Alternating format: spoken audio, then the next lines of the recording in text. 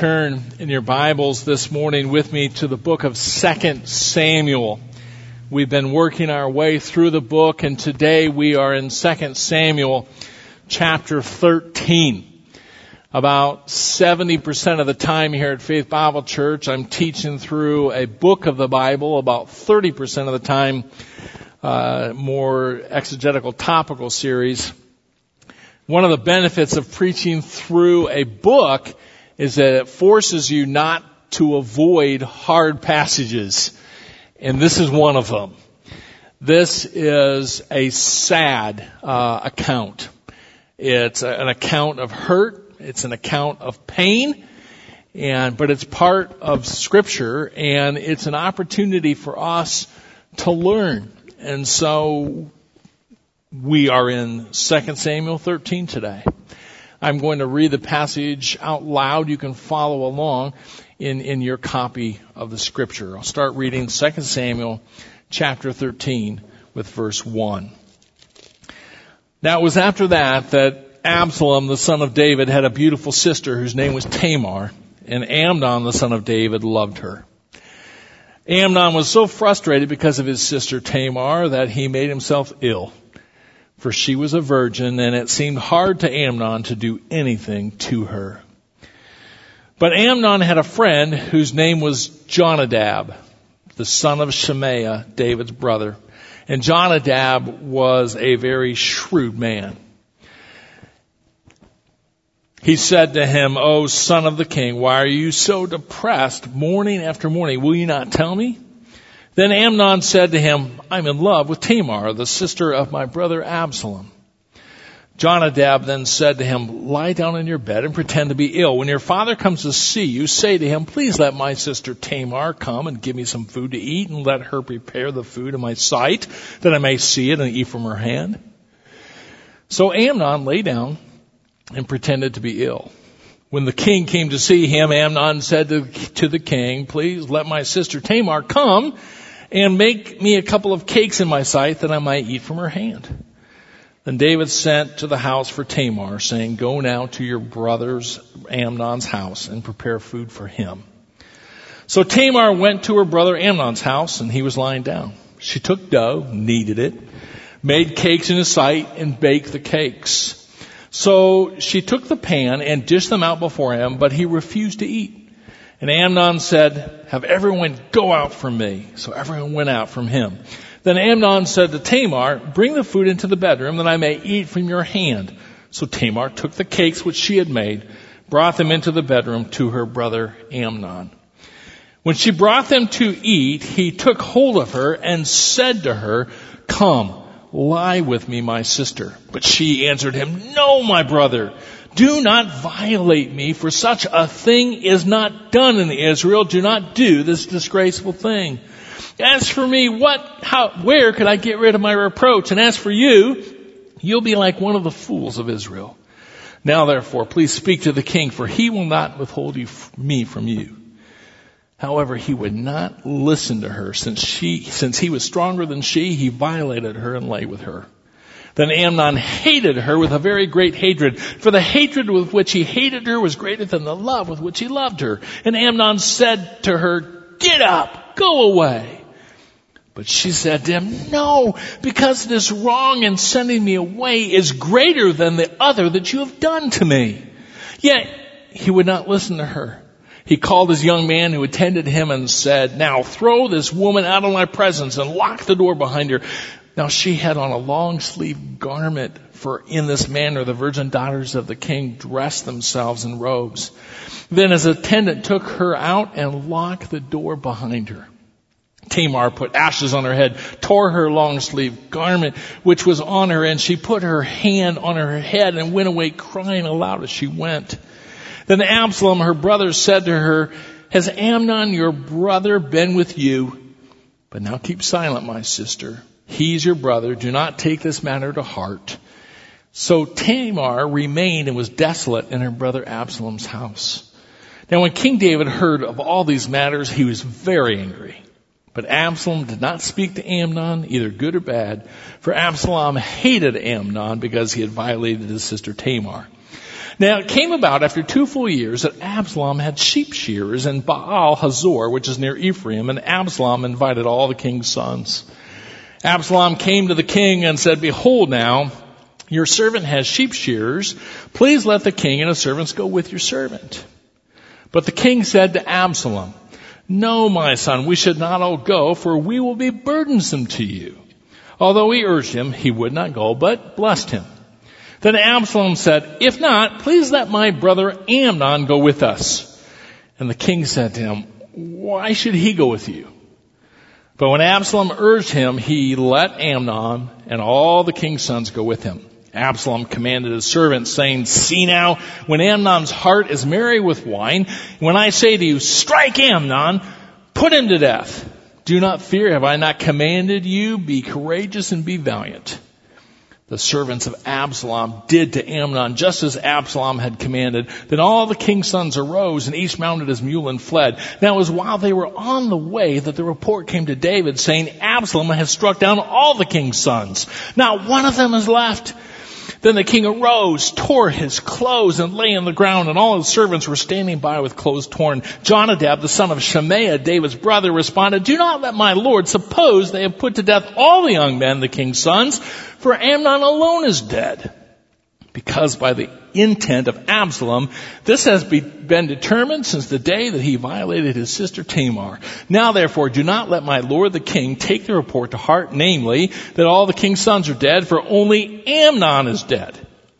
Now Absalom had fled.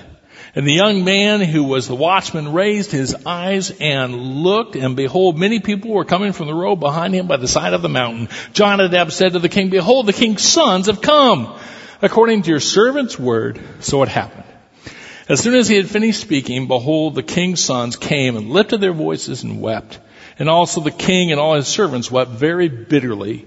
Now Absalom fled and went to Talmai, the son of Ammihud, the king of Geshur.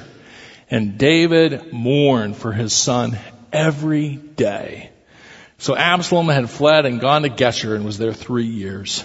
The heart of the king David longed to go out to Absalom, for he was comforted concerning Amnon, since he was dead. Throughout our study thus far in the book of 2 Samuel, we have seen accounts of great victory in the life of David when he depended on the Lord. We have also seen accounts of great defeat when Amnon was self-dependent instead of God-dependent. In chapter 12, David finally confesses his sin. And we noted that the Lord is always there to forgive us our sin when we are willing to call sin for what it really is, sin. We also noted that there's always consequence to sin. And even in sin's consequence, God's grace still comes. Grace upon grace. Well, as we come here to chapter 13, even though it's a hard passage, a sad passage, it's also a passage of opportunity. For David, it's a passage of opportunity missed. For us, it's a passage of opportunity from which we can learn. And one of the things that we're going to see in this passage is that sin leaves an imprint on those who follow us. Our sin imprints the next generation. Those of you who are parents know how sobering it is when you see your children not only following the example of good that you have laid out before them, but when they follow your bad example. And yet, as we see that when we sin, we imprint those who follow us, we are not without hope. And we're going to see this morning that we are at a crossroad. When we see our imprint upon those who are following us, an imprint of our own sin. We're faced with a choice, a crossroads. Am I going to respond out of shame and immobility? Or am I going to respond in grace? Many years ago, when our 3 sons were quite young, we had a small parrot. His name was Chester. He was a monk parakeet or a Quaker. Had a nice vocabulary. One afternoon, my wife Barbara was home completely by herself. The rest of us were gone. And unlike her, she actually laid down to take a little nap. She never does that, but this day she did. She was awoken by these words. Mom, what? Mom, what? Mom, what? It was Chester. Now, when my wife tells this account, she likes to tell it this way. Mom, what? Mom, what? It's a sobering thing to see the imprint that we leave even on a bird. And it's a sobering thing to see the imprint that we leave on those who follow after us. And it leaves us with a choice. Am I going to respond out of a sense of shame, or am I going to respond out of grace? Here in chapter 13, as the section opens, it looks to us that this is an account of 2 main characters, Amnon and his half-sister Tamar. Actually, the first person mentioned in this chapter is another brother, Absalom, and as chapter 14 comes to a close, it ends with Absalom. It's just a little clue that what happens here is going to have ramifications later in the book. Here we are introduced to one of David's sons, Absalom. His birth is mentioned in 2 Samuel chapter 3 verse 3, and it tells us in the text in verse 1 that he has a beautiful sister whose name was Tamar. We are also told about another brother, Amnon. He is David's oldest son by a different wife than the wife who bore Absalom. So Absalom is a full brother to Tamar, his sister, and Absalom is a half brother to Amnon, David's oldest son. And as this account will unfold, we're going to see that David's sin imprints the next generation. That the sin of a generation imprints the next generation. And that's what we find here. Amnon, it tells us in verse 1, loves his half-sister, Tamar. Now, the word used for love there is a general Old Testament word for love. It can be used in reference to love as just someone on the street would refer to love. What we see here unfold is not the kind of selfless giving love that the scriptures show that we should have for each other or that a husband should have for a wife. This is more a want. And it tells us in verse 2 that this brother Amnon, we would call it, is lovesick. He's made himself sick. And it's a very sad account on David's household to see why he's so frustrated in verse 2. It tells us he's frustrated for she was a virgin and it seemed hard to Amnon to do anything to her. What that verse is saying is this. In Amnon's mind, if she had been married, he could just take her. That's what his dad did, right? David saw a woman of beauty. She was married, but David just took her. Amnon sees a woman of beauty, But he feels like he can't follow in his father's footsteps because she's not married. A sad account of the imprint that David has left on his son Amnon. Along comes Amnon and Absalom's first cousin, a guy named Jonadab in verse 3. And Jonadab has a very sad, wicked plan. He shares his plan with Amnon in verses 4 and 5, and Amnon carries it out in verses 6 through 14. He tells his father, King David, hey, I'm sick. Can you have my sister, Tamar, come make a meal for me in my presence? David says, sure. Sends Tamar. Tamar goes and she makes some cakes for him. Amnon clears out all of his household servants. And then in verse 11 it says, when she brought them to him to eat, he took hold of her and said to her, come, lie with me, my sister. She will have nothing to do with this. In fact, she starts to argue with him or make arguments with him of why he should not take advantage of her. First, in verse 12, she says, this kind of thing is not done in Israel. That's what the Canaanites do, those who hate our God.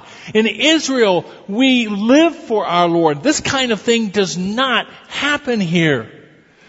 And then in verse 13, she says, it's going to ruin our lives.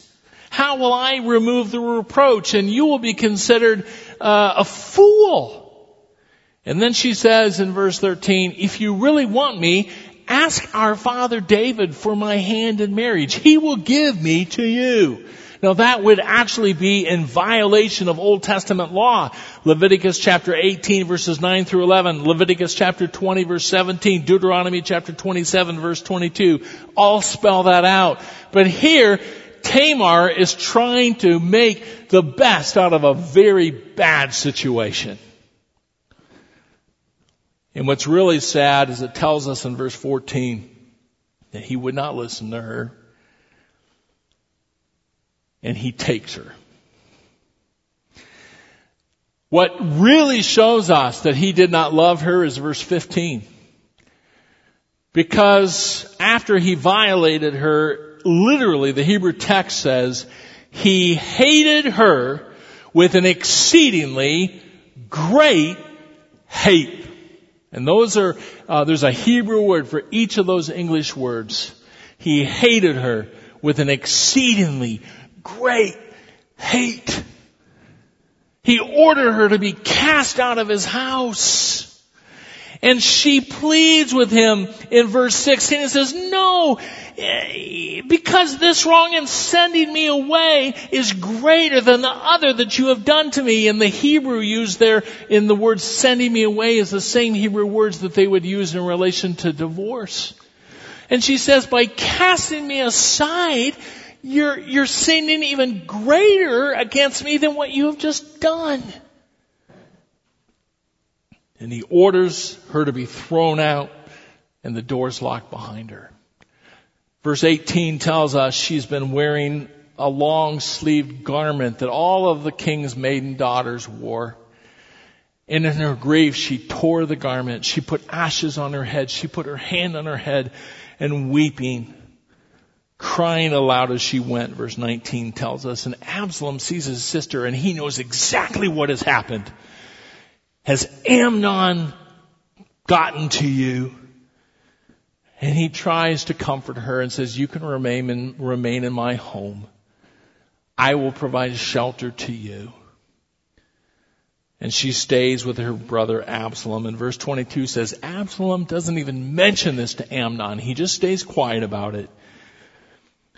And then at the end of the verse it says, for Absalom hated Amnon because he had violated his sister Tamar. What I want us to notice, especially in this account, is verse 21. If you look at verse 21, it says this.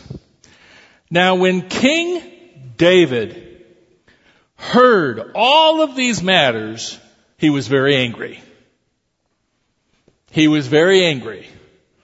And that's it. David is angry. You see, we see here an example of one man's sin imprinting those who follow him. Remember in chapter 11 that David saw a beautiful woman in 11:2. He sent for her in 11:4. And he took the one who did not belong to him in chapter 11 verse 4. What has Amnon just done? He saw a very beautiful woman in chapter 13 verse 1. He asked for her to be sent to him in chapter 13 verses 6 and 7. And he took what was not his in verse 14. You see, Amnon has followed the steps of his dad. And David is at a crossroads right here. He clearly sees that he's left the imprint of his sin on his son. And he's faced with a choice. Am I going to remain immobile in shame? Or am I going to act out of grace? I grew up in the home where my father was in full-time vocational Christian service. He pastored early on in my life, and then he was a professor at a Bible college and later became president of that Bible college. And my whole life, he was working on advanced degrees. He first earned a doctorate in theology, and then he earned a PhD in educational administration from the University of Nebraska. So my whole life, my father was either studying or traveling a lot. And those times when we were all together as a family often were far and few between. One of the things that we did not do much as a family is sit down together and have family devotions. My parents modeled for us the importance of being in the Word, and I can remember multiple times as a child getting up, my father having already risen, sitting in his chair reading his Word. I can remember time after time after time of my mother in a quiet place reading her Bible, but it really wasn't modeled for us a time as the whole family doing that together once in a great while. I finished college. I finally convinced the love of my life to marry me, and we moved to Texas. And it just really wasn't part of my model that something that I should do with my new bride is to pray with her. It wasn't part of my thinking. Well, then I started at Dallas Theological Seminary, and I barely saw the girl. I mean, we made a commitment on Friday nights. We will go out on a date. Sometimes I had to wake her up at 11 o'clock at night when I was finished studying, and then we would go on our date, but we did go. Well, maybe when I get done at Dallas Theological Seminary, I'll start praying with my wife. Well, then the babies start coming along, and you kind of wonder, am I ever going to survive this stage? And then I'm working too much. And as the more time that went by, the more I felt shame. Here I am, I'm a pastor, and I'm not praying with my own wife. There's a difference between guilt and shame. Guilt is the Spirit of God working in my conscience saying, hey, there's something wrong. You are sinning. You are not living your life according to my plan for you. You're violating my word. Guilt is what drives us to what David did in 2 Samuel chapter 12, to confess our sin and get things right with God. But shame is never from the Lord. Shame says, you aren't worthy. You are a lousy husband. You shouldn't even come to me and pray. You're doing such a terrible job. You're lousy. That's what shame does. And I was so overridden with shame that I was immobile. Until I finally one day made a conscious decision and said, enough is enough. And I confessed my sin of lack of leadership in my home. And then embraced the grace that's available to me in forgiveness in Jesus Christ. And continued to preach to myself that my Father doesn't view me as an awful sinner. He views me clothed in the righteousness of Christ. He doesn't see me as a sinner. And then in the empowerment of acknowledging His grace for me, I started making steps to correct this area in my life. And I'm still on a journey. My wife would be the first to tell you that. But grace enables us to come to those crossroads where we're either going to respond in shame or grace. I am convinced that grace enables us to actually break the imprint that we leave on those around us with our sin. David here, I believe, was inactive because he was gripped by his own shame.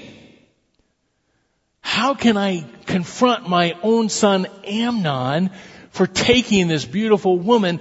I just did the same thing a year ago. I'm not worthy to go talk to my son. I'm not worthy to go to him and say, you know what, your sister is more noble than you. She's saying you can't kick me out. You need to marry her according to Old Testament law in Exodus 22 and Deuteronomy 22. But instead of acting out of grace, out of a sense of his own forgiveness and empowerment to actually deal with his family, he was just immobilized in shame and did nothing. David has an opportunity to act out of grace, but instead he allows his shame to cripple him. I think that's what Galatians 6 verses 1 through 3 is all about. When the Apostle Paul tells us how we should respond to someone who's tripped up in sin. And he basically says in chapter 6 verses 1 through 3, go in humbleness, knowing that you've been forgiven too, knowing that you're prone to the same sin that your brother or sister in Christ is caught up in. He says, brethren, if anyone's caught in any trespass, you who are spiritual, restore such a one in the spirit of gentleness, each one looking to yourself, so that you too will not be tempted. Bear one another's burdens, thereby fulfill the law of Christ. For if anyone thinks he's something when he's nothing, he deceives himself. That's grace. That's looking past shame, claiming our own forgiveness that we have in Christ, and the fact that we're clothed in Christ's righteousness that allows us to actually act so that we can come alongside of another brother in humbleness, because I've done the same thing, but not withdrawing, immobilized by shame. Well, David does nothing. And in verses 23 through 39, just as the Lord said would happen, happens. You see, the Lord knew David's heart. And while David received forgiveness of his sin, David does not take leadership in his home. And I believe the reason is that he is fallen into shame-based parenting instead of grace-based parenting. He's immobile because of his own shortcomings, because of seeing the imprint of his own sin on the lives of his sons. And so we come to these verses, and it tells us in verse 23 that 2 years have passed. Now remember chapter 12 verse 10. Chapter 12 verse 10 tells us that the sword shall never depart from your house, because you've despised me and have taken the wife of Uriah the Hittite to be your wife. That was the word of the Lord through Nathan the prophet to David. And it starts happening right here. And it's going to continue to happen. 2 years, Absalom has just been bitter. It's time for sheep shearing. It's a festival. It's time to celebrate. So he comes to his dad and said, Dad, will you come to my party? David says, no, it's going to be too much on you, too much work for you. I'm going to decline. Well, can you at least send my brother Amnon? He's the oldest. He's the next in line to the throne. It would be prestigious for him as the next head of the family to come to my sheep shearing party. And David, in the back of his mind, knows something's wrong here. And he says, well, why should he go with you? But Absalom persists, and David says, sure. So all of the brothers go to the party. And Absalom tells his servants, when we get enough wine into Amnon's stomach, kill him. And that's exactly what they do. The rest of the brothers get on their mules and flee. And a report comes back to David that Absalom has killed all of David's sons, and David is just struck with grief. And then along comes the cousin again. And he says, no, it's just Amnon that was killed. And then the rest of the sons arrive over the horizon. In the meantime, it tells us in verse 34 that Absalom flees. He actually goes to his maternal grandpa's house to Talmai, the son of Ammihud, the king of Geshur. And he stays with his maternal grandpa for 3 years. You see, once again, we see the imprint of David's sin on the lives of his son. What did David do? He saw a beautiful woman. He sent for her. He took her, and then instead of confessing his sin, he tried to cover it up and eventually ordered the murder of Bathsheba's husband, Uriah. Here, Absalom for 2 years plans and he commits murder. What's David thinking? Most likely he's thinking, well, how can I confront him? I did the same thing. He murdered his brother. I murdered Bathsheba's husband. How can I give anybody advice? I don't even deserve to be able to give anybody advice. And so he sits for 3 years as his son suffers. Now, one of the things that we see in this text is that God's word always proves true. And he specifically told David, the sword's not going to depart from your house, and it didn't. But we have to remember when we apply Scripture that those were words that God said directly to David. That does not mean that the imprint of our sin on those who follow us has no hope, because it does. The hope that we have when we start seeing our own shortcomings and our faults and our sin in the lives of those who follow after us is grace. We see it modeled for us in the person of Jesus Christ. When the Lord saw our helpless state as spelled out for us in the book of in the book of Romans chapter 3, starting to read in verse 10. Remember that description of where we're at apart from Christ? It tells us in Romans 3:10, there's none righteous, not even one. There's none who understands. There's none who seeks for God. All have turned aside. Together they become useless. There's none who does good, not even one. What did God do? In grace, He came to us. In Ephesians chapter 2, verses 1 through 10 spells that out so clearly. God took the first step in the person of Jesus Christ. You were dead in your trespasses and sins in which you formerly walked according to the course of this world, according to the prince of the power of the air, of the spirit that's now working in the sons of disobedience.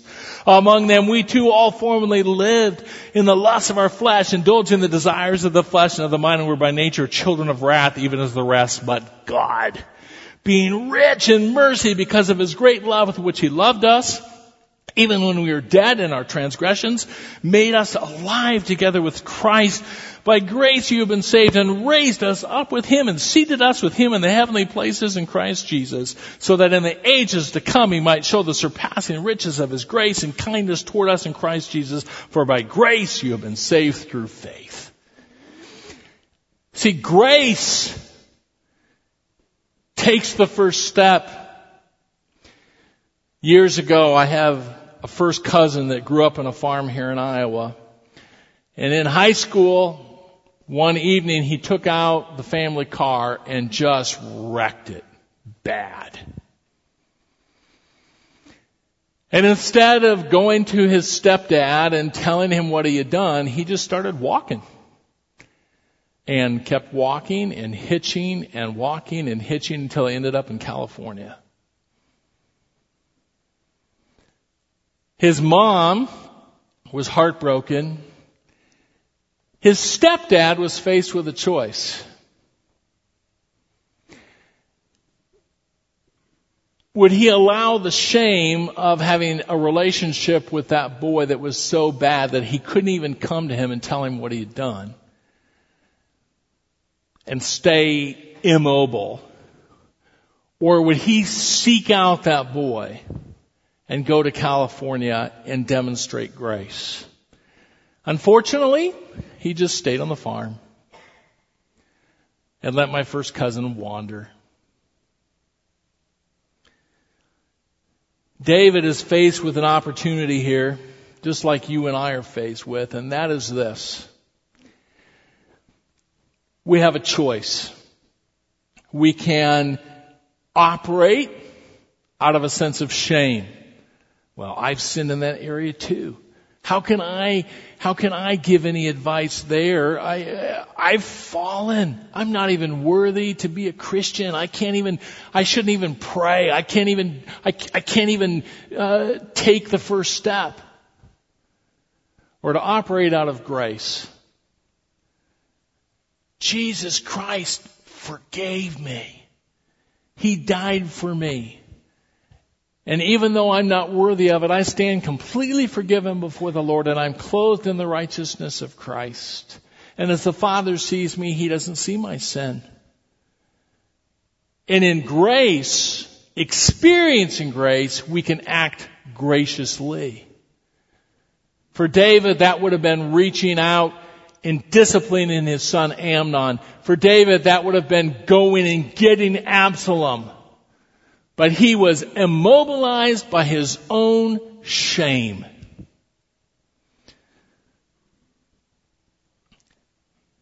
It's true, our sin imprints the next generation. But it also gives us an opportunity. Am I going to remain immobile in shame, or am I going to act out of grace? The grace I experience in my own forgiveness in Christ.